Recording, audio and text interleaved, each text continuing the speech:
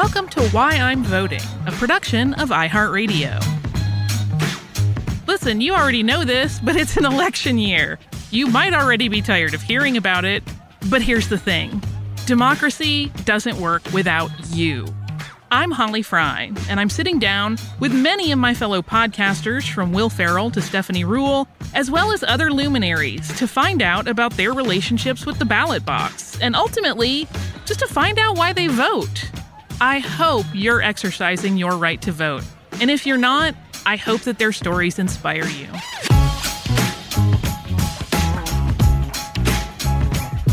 Hello and welcome to Why I'm Voting. Today is a delight for me because I have the honor of having Alicia Garza on the show, the principal at the Black Futures Lab and co-founder of Black Lives Matter. She is the Strategy and Partnerships Director at the National Domestic Workers Alliance, and she has a book coming out this October, The Purpose of Power: How We Come Together When We Fall Apart. She is also the host of Lady Don't Take No podcast. And I just can't imagine how she gets all of this done. Alicia, thank you so much for joining me. Thanks so much for having me. You are an activist sort of through and through. It seems like it's in your blood. So I wonder if you realized at what point that voting was something that gave you an active voice in democracy and that you were going to get to do it. Well, I'm not sure it totally worked out that way. I think like many Black voters, especially of my generation, we were told that voting was a right that people fought and died for. And so you had to vote if you wanted to have a voice in what's going on in your everyday life. But mostly the messages I got, frankly, were that I needed to vote because my ancestors died for the right for me to do so. It wasn't until I got really involved in organizing and years into it, that I started to realize how voting can actually be a marker for how strong our organizing work has been. So that is how I look at voting now. But I'll be honest with you, it took a while until I got there.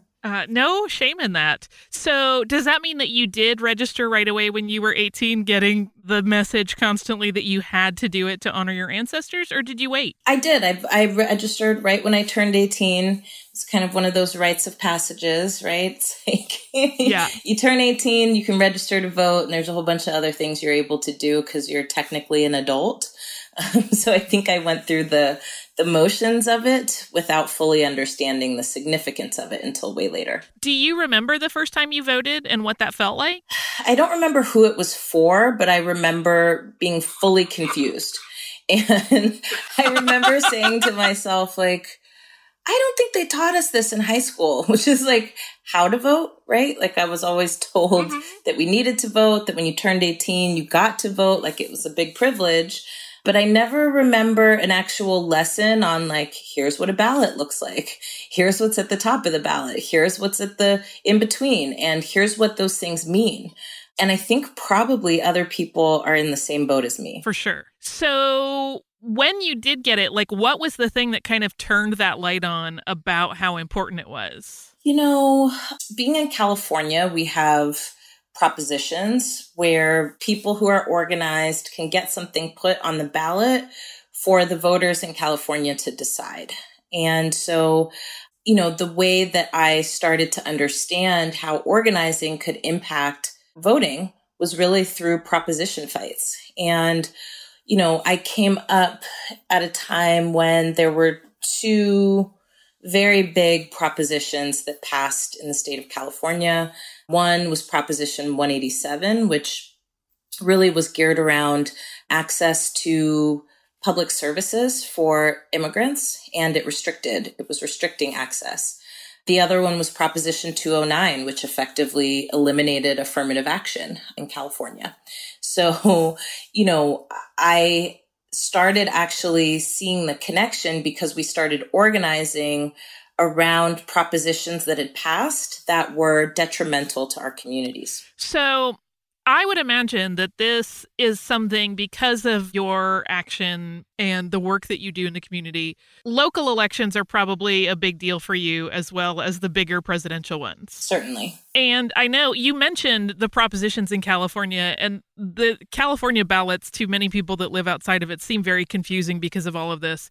But I wonder what your prep work is like to get the information you need for those local elections, to make sure everyone understands those propositions and what the wording actually means. Like, what is all of that prep work like when it's not a case where it's like a big presidential election where you're getting constant media coverage? Well, I think, for me, the prep has looked like looking to organizations that try to make voting easy, because voting is necessary. So whenever I'm confused, I look to some of the organizations locally and statewide that I'm familiar with, who I know just work to make sure that voters are informed.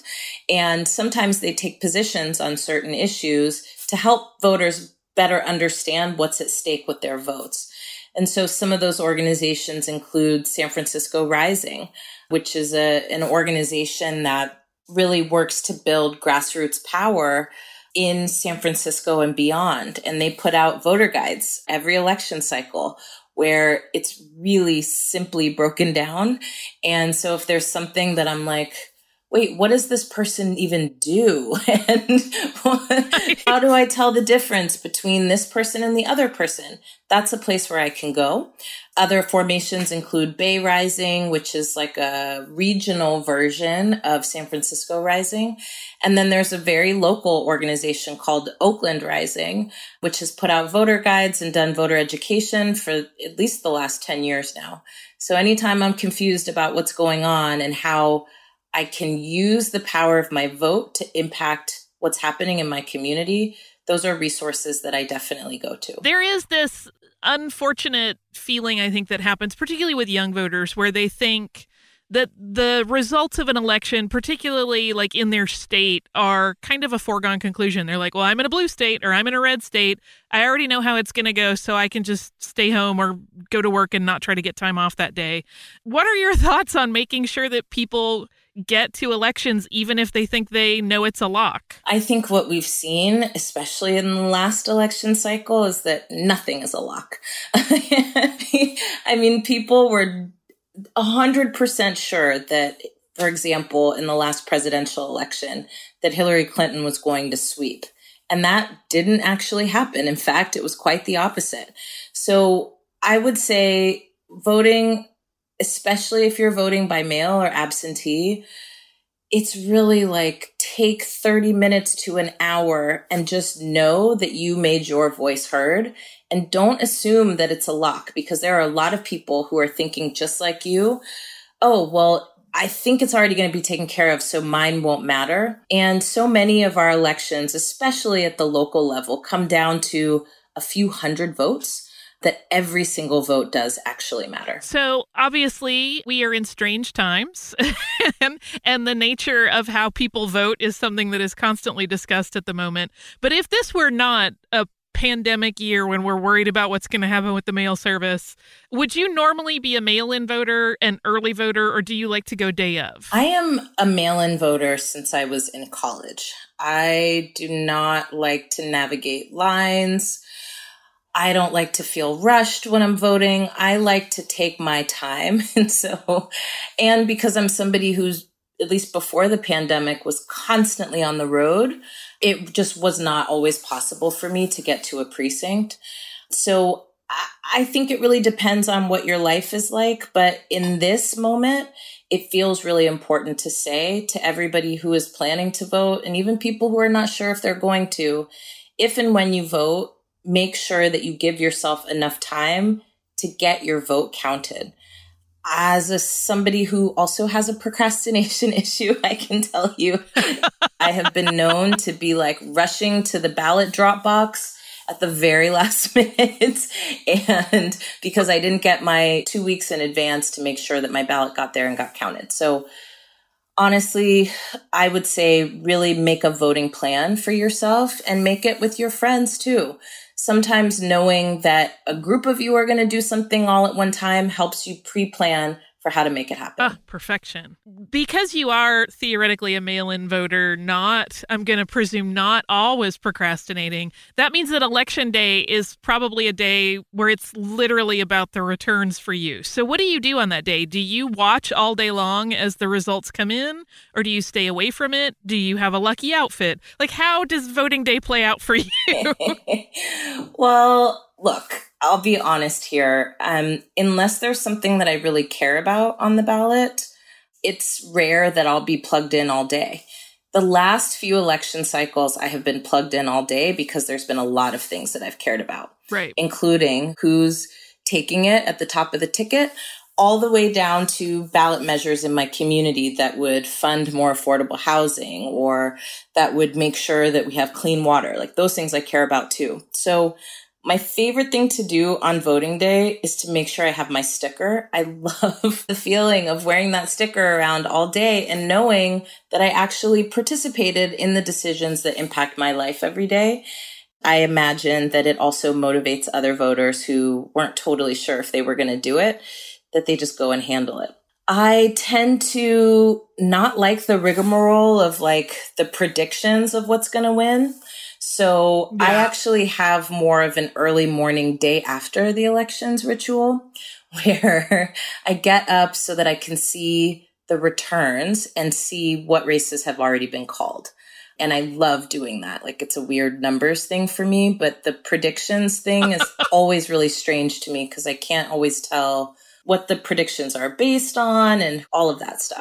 Yeah. Mm-hmm. I love it. All right. So the final question is one to help inspire and motivate our listeners, anybody who's maybe not sure that they're really feeling it. But if you had, just one opportunity to tell someone one thing in the hopes of getting them out there and using their right to vote, what would it be?